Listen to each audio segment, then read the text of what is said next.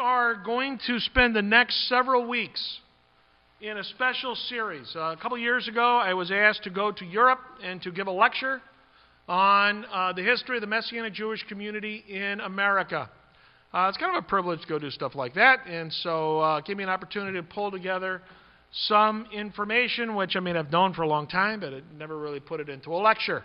It was a 3-hour lecture.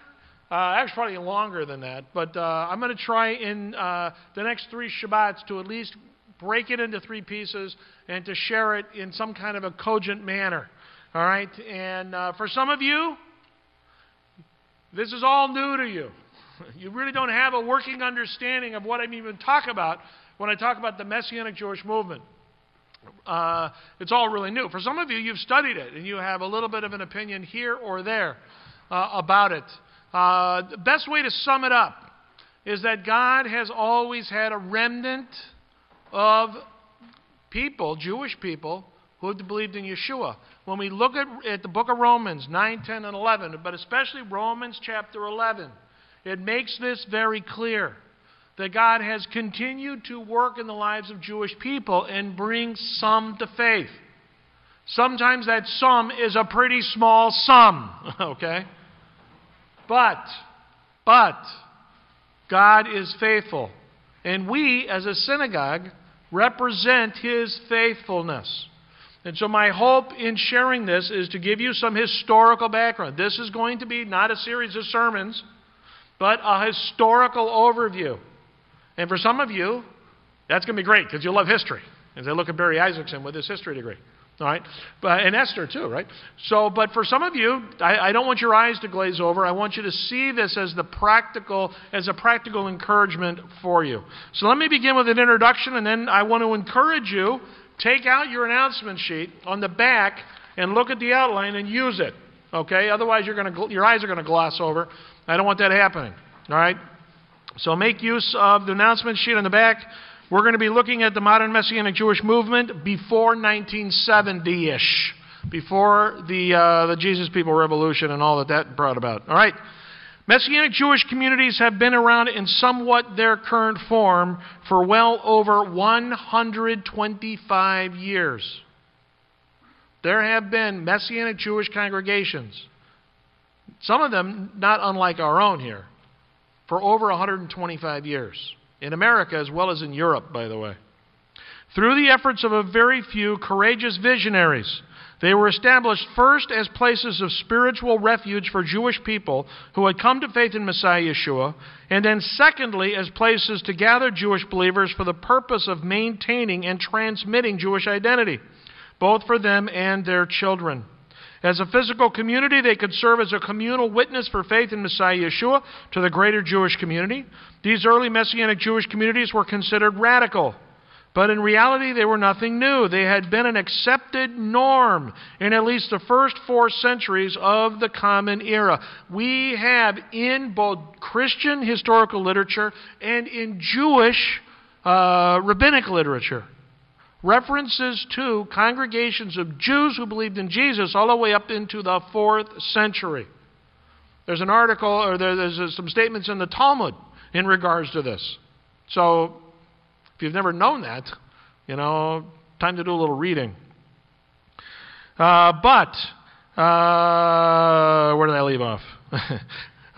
Because of the efforts of a predominantly Gentile Christianity, though, to distance itself from the Jewish roots of faith in Messiah Yeshua starting at about the mid-100s, as well as rising anti-Semitism within the emerging Catholic Church, by the 4th century, Jewish believers were first slowly encouraged and then later forced to assimilate within the normative Christian community. God has always had His remnant of Jewish followers of Messiah Yeshua. He has always sought and saved those from among His chosen people. Yet for most of the last 1900 years, Messianic Jews have ended up assimilating and disappearing within Christianity, with almost no trace. Today, God has allowed an opportunity for Messianic Jews to again build communities for spiritual encouragement, as well as communal witness to the greater Jewish community. My objective in these lectures is first to provide an overview of the historical development of the Messianic Jewish congregational movement, second, to explain why it should exist, and then third, share my own thoughts in regards to its future. Okay? And all of that is going to be very truncated in our talks here the next couple of weeks. Looking on your sheet, first thing I want to talk about is the early development before 1920 in America. The early development of the Messianic Jewish community in America before 1920. And it is an entirely missionary effort. Now, if you want to say a bad word in the Jewish community, say missionary. I remember I used to go on Devon Avenue years ago when I was at Chosen People Ministries, and I'd hand out literature, and you could hear people say, missionary, you know. You know, the real frumies, real religious people are just yelling down the street at me, warning people.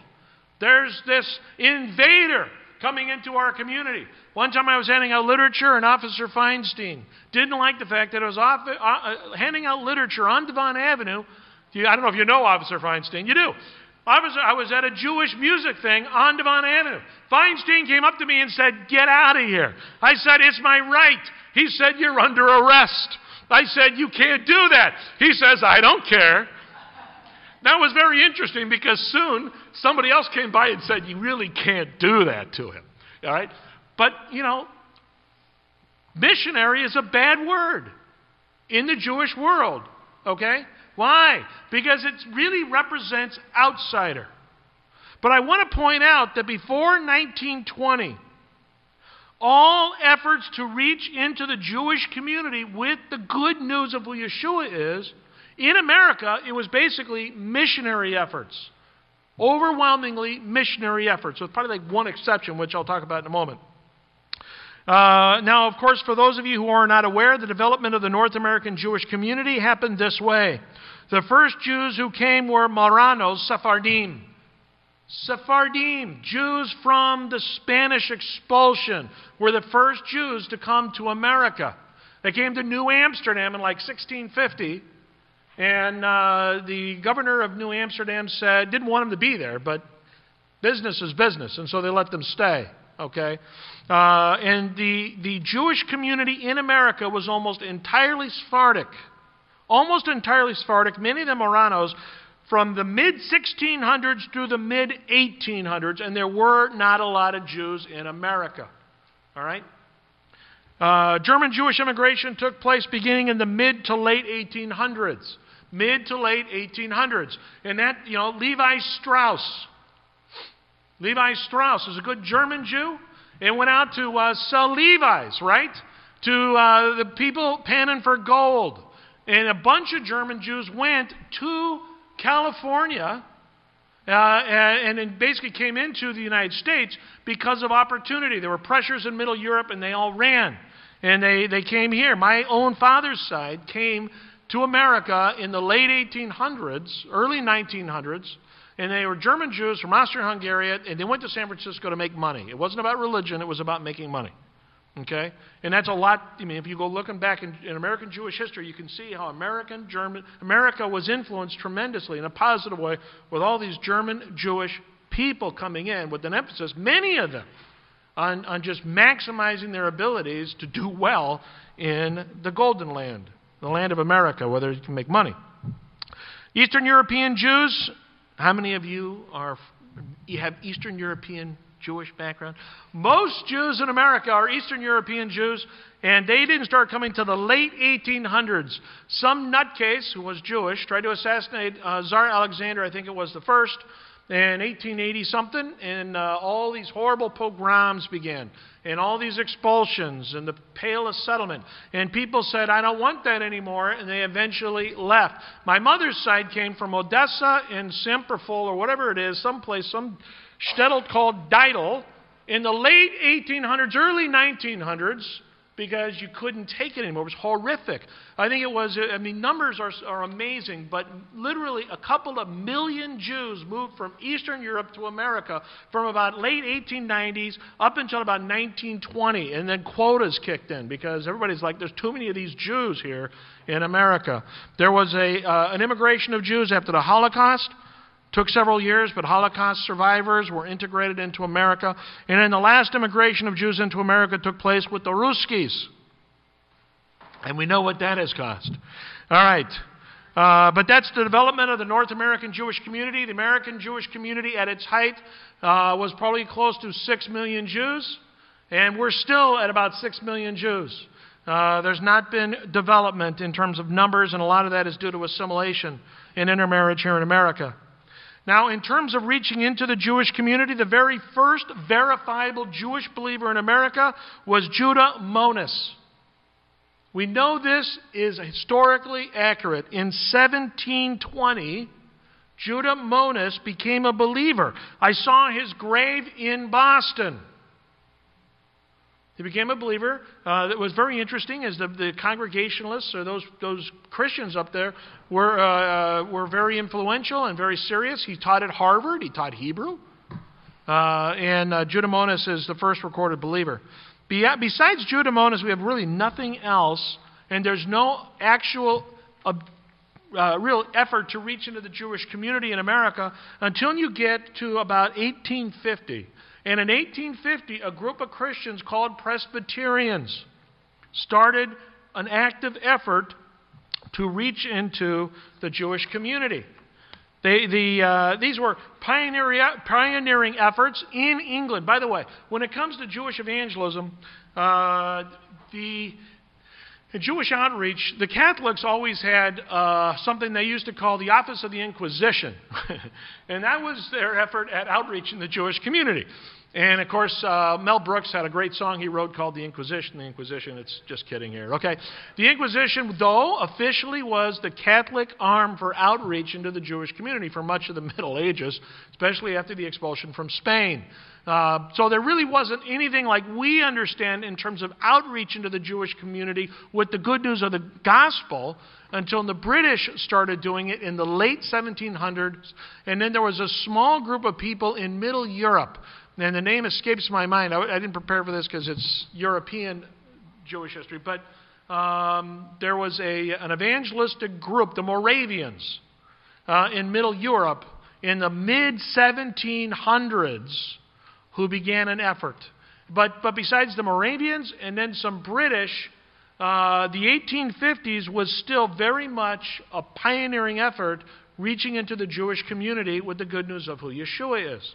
And again, the Presbyterians had the first effort, and what they did was they would see Jewish people come to believe in Yeshua, and they put them into churches. There was also another effort by a guy named William Blackstone.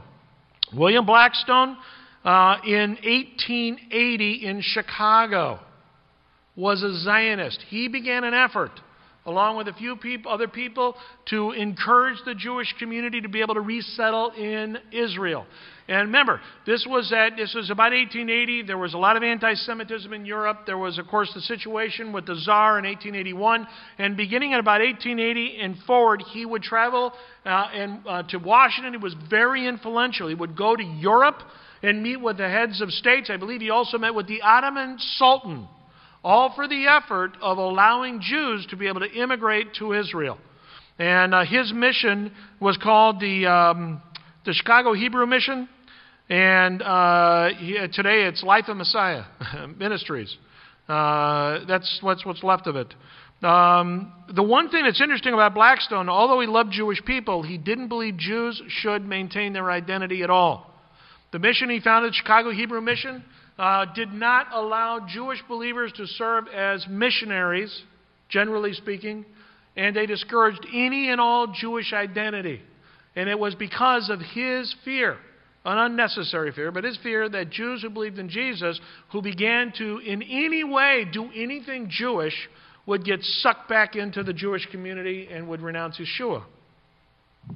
The only in New York by about 1895, there was enough of a Jewish community in New York that there were actually a small collection of Jews who believed in Jesus, some of them coming to faith from all kinds of strange directions. Presbyterians had done a work, but then also some churches were reaching out. I mean, the Jewish community came into the Lower East Side, and the conditions are miserable. You already had the establishment, I believe, right, of the Salvation Army. And so they're a Christian group.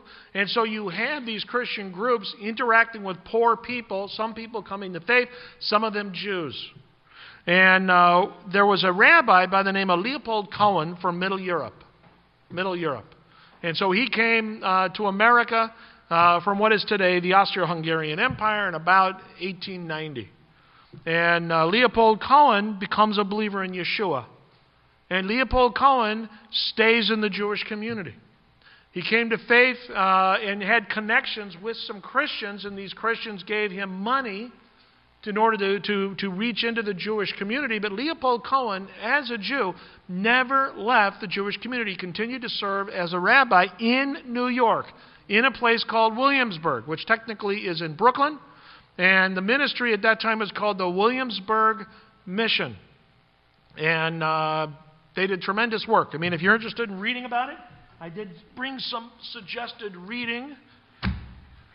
This is a book I got when I was on staff with Chosen People. It gives the whole history. And if you can't just borrow it because I'll cut your hands off. No, just kidding. But this book is tremendous because the guy who wrote it, Harold Sevner, was a real historian, and Harold also wrote all the good, the bad, and the ugly, so it's very informative. The one thing I noticed about Leopold Cohen and his work is that it was indigenous while he was there. It was absolutely, utterly indigenous. He's working with Jews. I don't want to get into it all now, but it was probably the first example in America of a Messianic Jewish outreach, not a mission. Messianic Jewish outreach. Jews reaching out to Jews, begun in 1896, right? 1894. The other thing I want to mention, though, is the results. And there's a fellow, Louis Mayer. Louis Mayer's a Jewish guy, not a believer in Yeshua. And he was trusted by everybody in terms of being a statistician. So he kept track of numbers from the non-Messianic Jewish perspective, but everybody, again, trusted his numbers. And this is a quote that I have from this fellow, Yaakov Ariel, who wrote a tremendous book, Missions to the Jews in America, 1880 to 2000. And it's part of his PhD dissertation at North Carolina, University of North Carolina. And this is what Louis Mayer says. In the early 1900s, Louis Mayer, whom remarkably both Christians and Jews esteemed as a reliable recorder of missionary activity, placed the number of Jews who had converted in America and who joined Protestant evangelical churches at 4,033. 4,033. By the early 1900s, there are probably 3 million Jews living in America. Maybe 2.5 million Jews living in America. But only 4,033 were Jewish people living who became believers in churches. Now, I'm sure there's many, many more, not on the records. Again, Leopold Cohen didn't put those people in churches.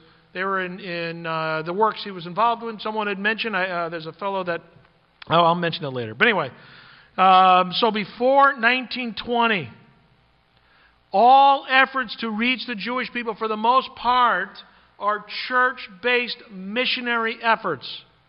What we see emerging with Leopold Cohen, which is very small and doesn't get large until after 1920, is the only indigenous work. All right? And the numbers are pretty small. Almost all JBs came to faith through the work of mostly Gentile missionaries. And what's interesting, there's a quote Yaakov Ariel makes. It basically says it's because of the one-on-one relational connections that the missionaries developed with these Jewish people that they became believers.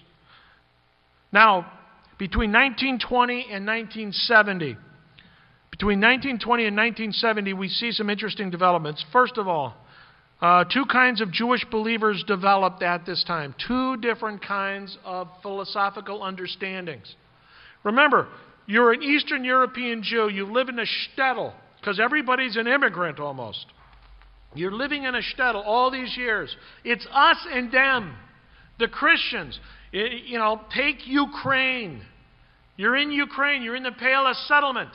Suddenly the priest over at either the Orthodox Christian Church or at the Ukrainian Catholic Church has a problem. He's having a bad night. He preaches a sermon where he talks about the Jews killed Christ. Everybody gets upset. They all get out of their pews. They go over to the shtetl next to the village because people didn't live together, basically. You're either in a Jewish village or a Christian village, and they went and had a pogrom. And so the exposure that most of these Jews, almost all these Jews had, was that believers in Jesus hate Jews. Jesus is bad for Jewish people. And that when a Jew believes, he renounces his Jewish identity and he moves into the Christian village. Fiddler on the Roof. You all seen it? Sunrise, sunset. All right. Up until about the early 1900s, it was the expectation that if a Jew converted, he did so for political or economic reasons, because marriage often didn't happen either. And then what it meant is that the Christians said, you've got to move out of your Jewish world and come into our Christian world. And the Jewish community said, if you're going to believe that, you have to get out of here. And there was no options to do otherwise. They come to America, they meet these people, talking to them about Jesus being the Messiah. Because of circumstances and the work of God, they open up and believe, and suddenly they're trying to figure out, where do I fit? Where do I fit? This isn't like a shtetl environment. All the Germans moved together. When my family moved from Austria-Hungary to San Francisco, they moved with all the rest of the Germans. Both the Christians and the Jews. They lived together. Where do you find the Russians? Often you find the Russians all together. Jews and Gentiles. They come together because of common language. They come together because of common need. This isn't Europe anymore, it's America. So if you come to believe in Jesus, where do you go? How do you live? Some Jewish believers say we're Christians. We're Christians. They identified as Jews, but they joined churches and did little to no Jewish life or tradition. And they did it as a concession. If I had time, and I don't, if I had time, I could go through in the literature and in the documents how these people felt that they had to give up their Jewish identity. It was expected of them by their missionary friends. And so they did. They lost all identity. But there were some people who called themselves Messianic Jews. They were the minority. This is Leopold Cohen. And a couple of people like him, but not too many. They identified as Jews and attended small Jewish congregations and did what they could to live Jewish life and tradition. Leopold Cohen, by the year 1900, had seen enough Jews come to believe in Jesus in Williamsburg that he opened up a synagogue. And you couldn't get into the synagogue unless you were a Jew who believed in Jesus. He didn't want anybody who wasn't serious. I mean, it's fascinating. In Toronto, Canada, there was a Jewish community that developed. There's an old mission up there called the Toronto Christian Mission of the Jews, or Hebrew Mission, or something like this. And I remember reading a statistic in about 1910 or 1920 that there was a congregation of Yiddish-speaking Jews who believed in Jesus in Toronto. 100 of them. 100 of them. Yiddish-speaking Jews. Believers in Jesus. So you see this development. Hebrew Christians. Hebrew Christianity is this understanding that, it's really the law is done away with and where being Jewish doesn't matter anymore. It's really coming into an understanding, submitting to the Christian understanding of what it means to be a believer in Jesus. Messianic Jews saying, in essence, just a second, we just found out that Jesus is the Jewish Messiah. Why do we have to stop being Jewish? Most people were Hebrew Christians, and that continued all the way up until 1970. Most people operated in that way. Starting in about 1970, though, the switch began. There's a group, and this is point B. It's called the Hebrew Christian Alliance of America, later called MJAA, Messianic Jewish Alliance of America. The Hebrew Christian Alliance became, I believe, the second chapter of an international alliance. The first chapter begun in England in 1866. The Hebrew Christian Alliance and Prayer Union of Great Britain began in 1866. And what's very interesting is in England, by the way, as well as in, I believe it was Hungary, as well as in Poland, as well as in a couple other places, you already had small synagogues of Jews who believe in Jesus. There's one I'll tell you about, a guy named Rabbi Lichtenstein. Rabbi Lichtenstein. People don't talk about it that much because people wondered, is it real? But Rabbi Lichtenstein, one of his students got a New Testament from some missionary, and this is, I believe, in Hungary. And Rabbi Lichtenstein took it away from the kid, threw it in his office, went into his library. Can I imagine a rabbi's library? So a couple of years later, the rabbi was looking for a book, found the New Testament, and began to read it. The rabbi became a believer. Now the rabbi said, I believe that Jesus is the Messiah. And he began to teach it in his synagogue. And his synagogue liked what they heard. Not everybody became a believer, but developed here was a synagogue of Jews who believed in Jesus within the Jewish community. Now, as the missionaries like they do, they wanted him to go and get immersed, and he refused because he said, why do I need to get immersed? Because he understood it in terms of the conversion rites and the tension between Jews and Christians.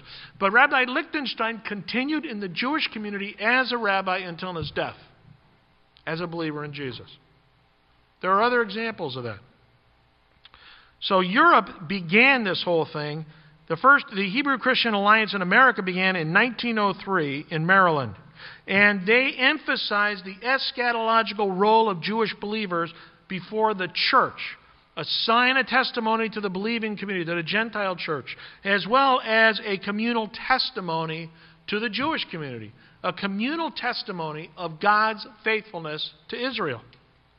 Now, also what they believed is that they needed to combat a total assimilation of Jews who believed in Jesus. The one thing they came to understand is about the early 1900s is any Jew who did believe in Jesus stopped being a Jew.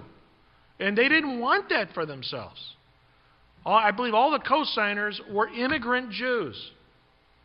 And they didn't want to have to assimilate. They wanted some mechanism that would bring them together and allow them to continue to identify as Jewish people communally. Now, they weren't wearing yarmulkes and talesim, I'll tell you that. That's something that they didn't do. But they at least had this mentality that they wanted to be together. And the Messianic Jewish Alliance, or the Hebrew Christian Alliance, continued as a loose affiliation of both congregational leaders and denominational missionaries. And it's amazing. I've seen old pictures from the 40s, 30s and 40s of some of these guys.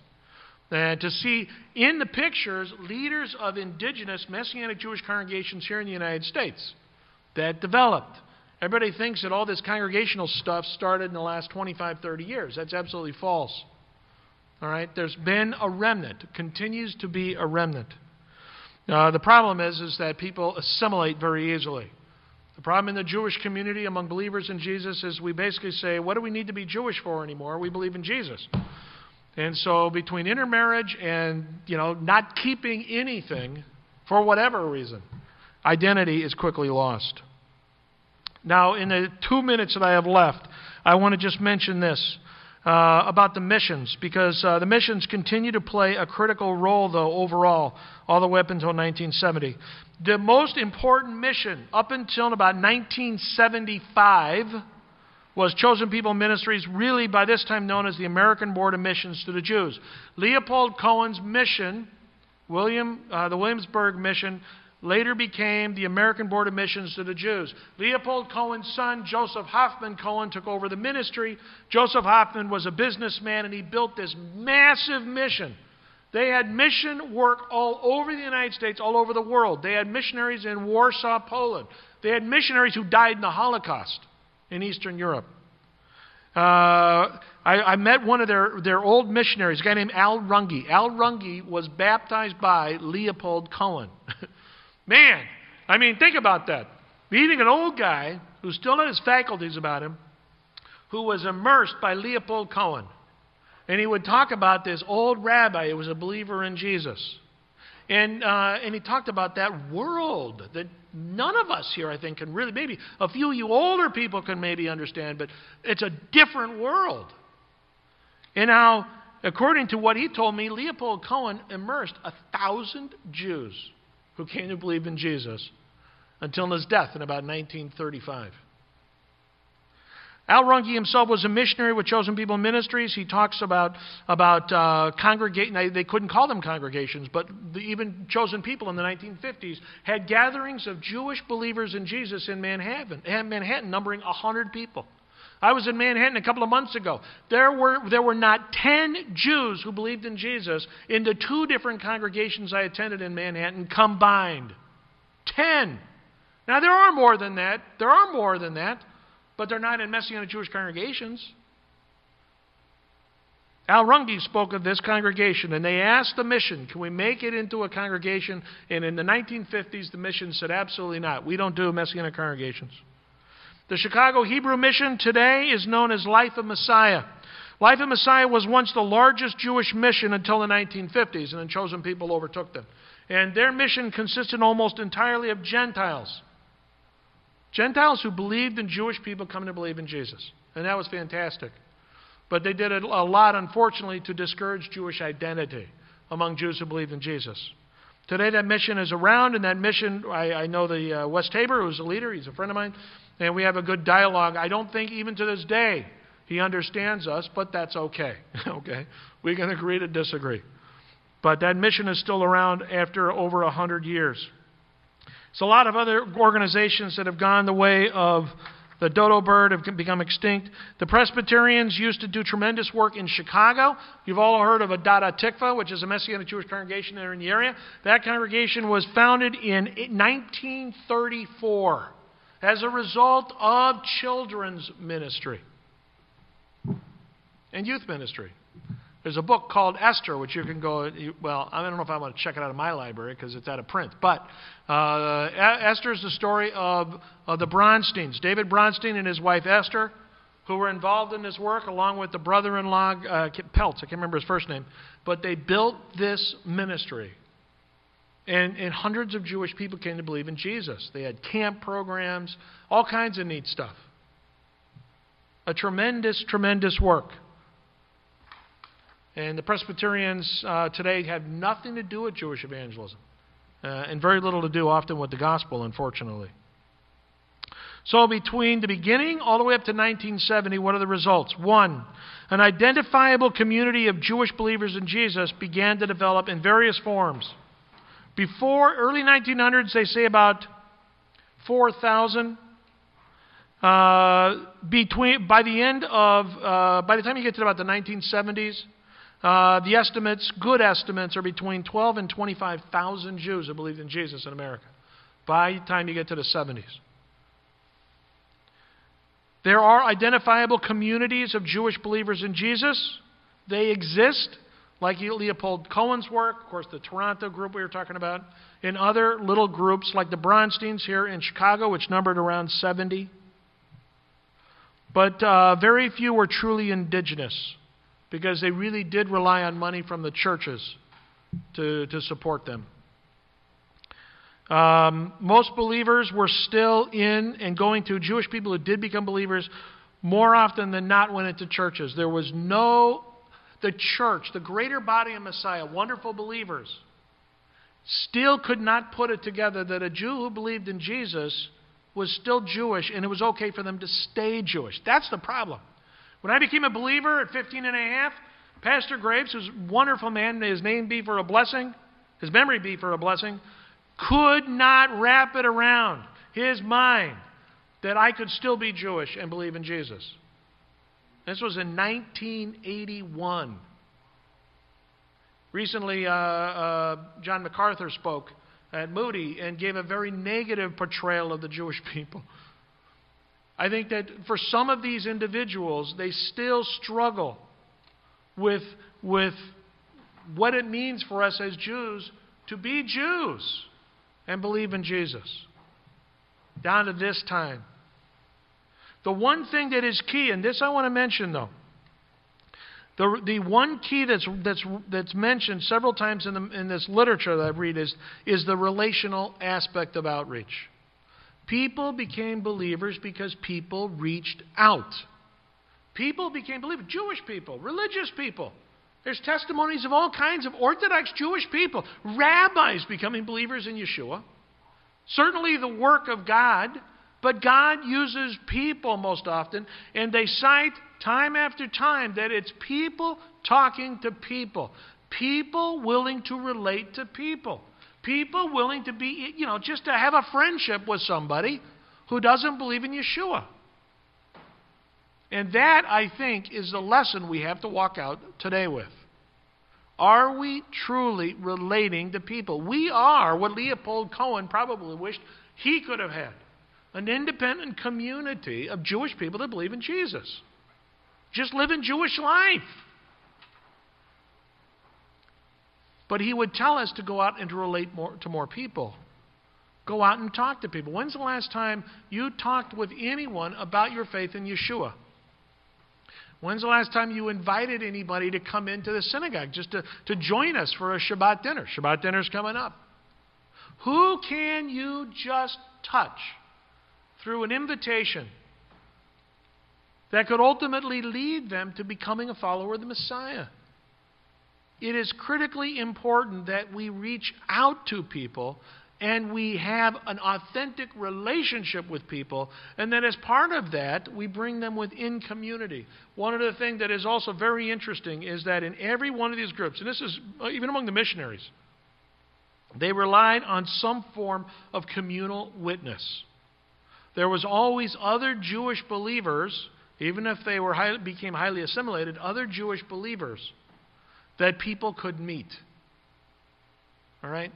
So think of how you can reach out, how you can invite people in, how you can relationally connect, how you can help people. That's what our responsibility is. That's what God wants us to do. And that's what's necessary if we truly want to see our people come to believe in Yeshua and our own community strengthened with the hope of who Messiah is. I do list there a recommended reading list. And I want to recommend 2 books, if you haven't read them. This one is theologically very weighty, but it's very good. Introduction to Messianic Judaism just came out by David Rudolph, who's one of our UMJC theologians, and a fellow named Joel Willits, who teaches at North Park, who's not Jewish at all. He's a Christian guy, but an excellent book. I encourage you to read it. The other is by David Stern, Messianic Judaism. Messianic Judaism is a great overview book about the Messianic Jewish community and ideas, and I encourage you to read it. If you've not read anything like that, grab it and read it, and educate yourself. And we'll continue next week focusing on the modern Messianic Jewish movement starting in 1970, which most of us can relate to in one way or another. But nothing happens out of nothing. It's all built on top of what came before. And that's what we have to keep in mind. Let's close in a word of prayer. God, we thank you so much for the truth of your word and the challenge of it. And even though I haven't opened the word, I know that your command to us is to go and make disciples. I know we can't make disciples if we're not talking to anybody. God, I pray that you would burden us to open our mouths and to intentionally share with people all the time. God, help each one of us, even now, to be thinking of a person or two who we love, who we're not talking to. I pray, God, that each of us would take advantage of the Shabbat dinner this coming Friday night and that we would invite people to come. God, please use us.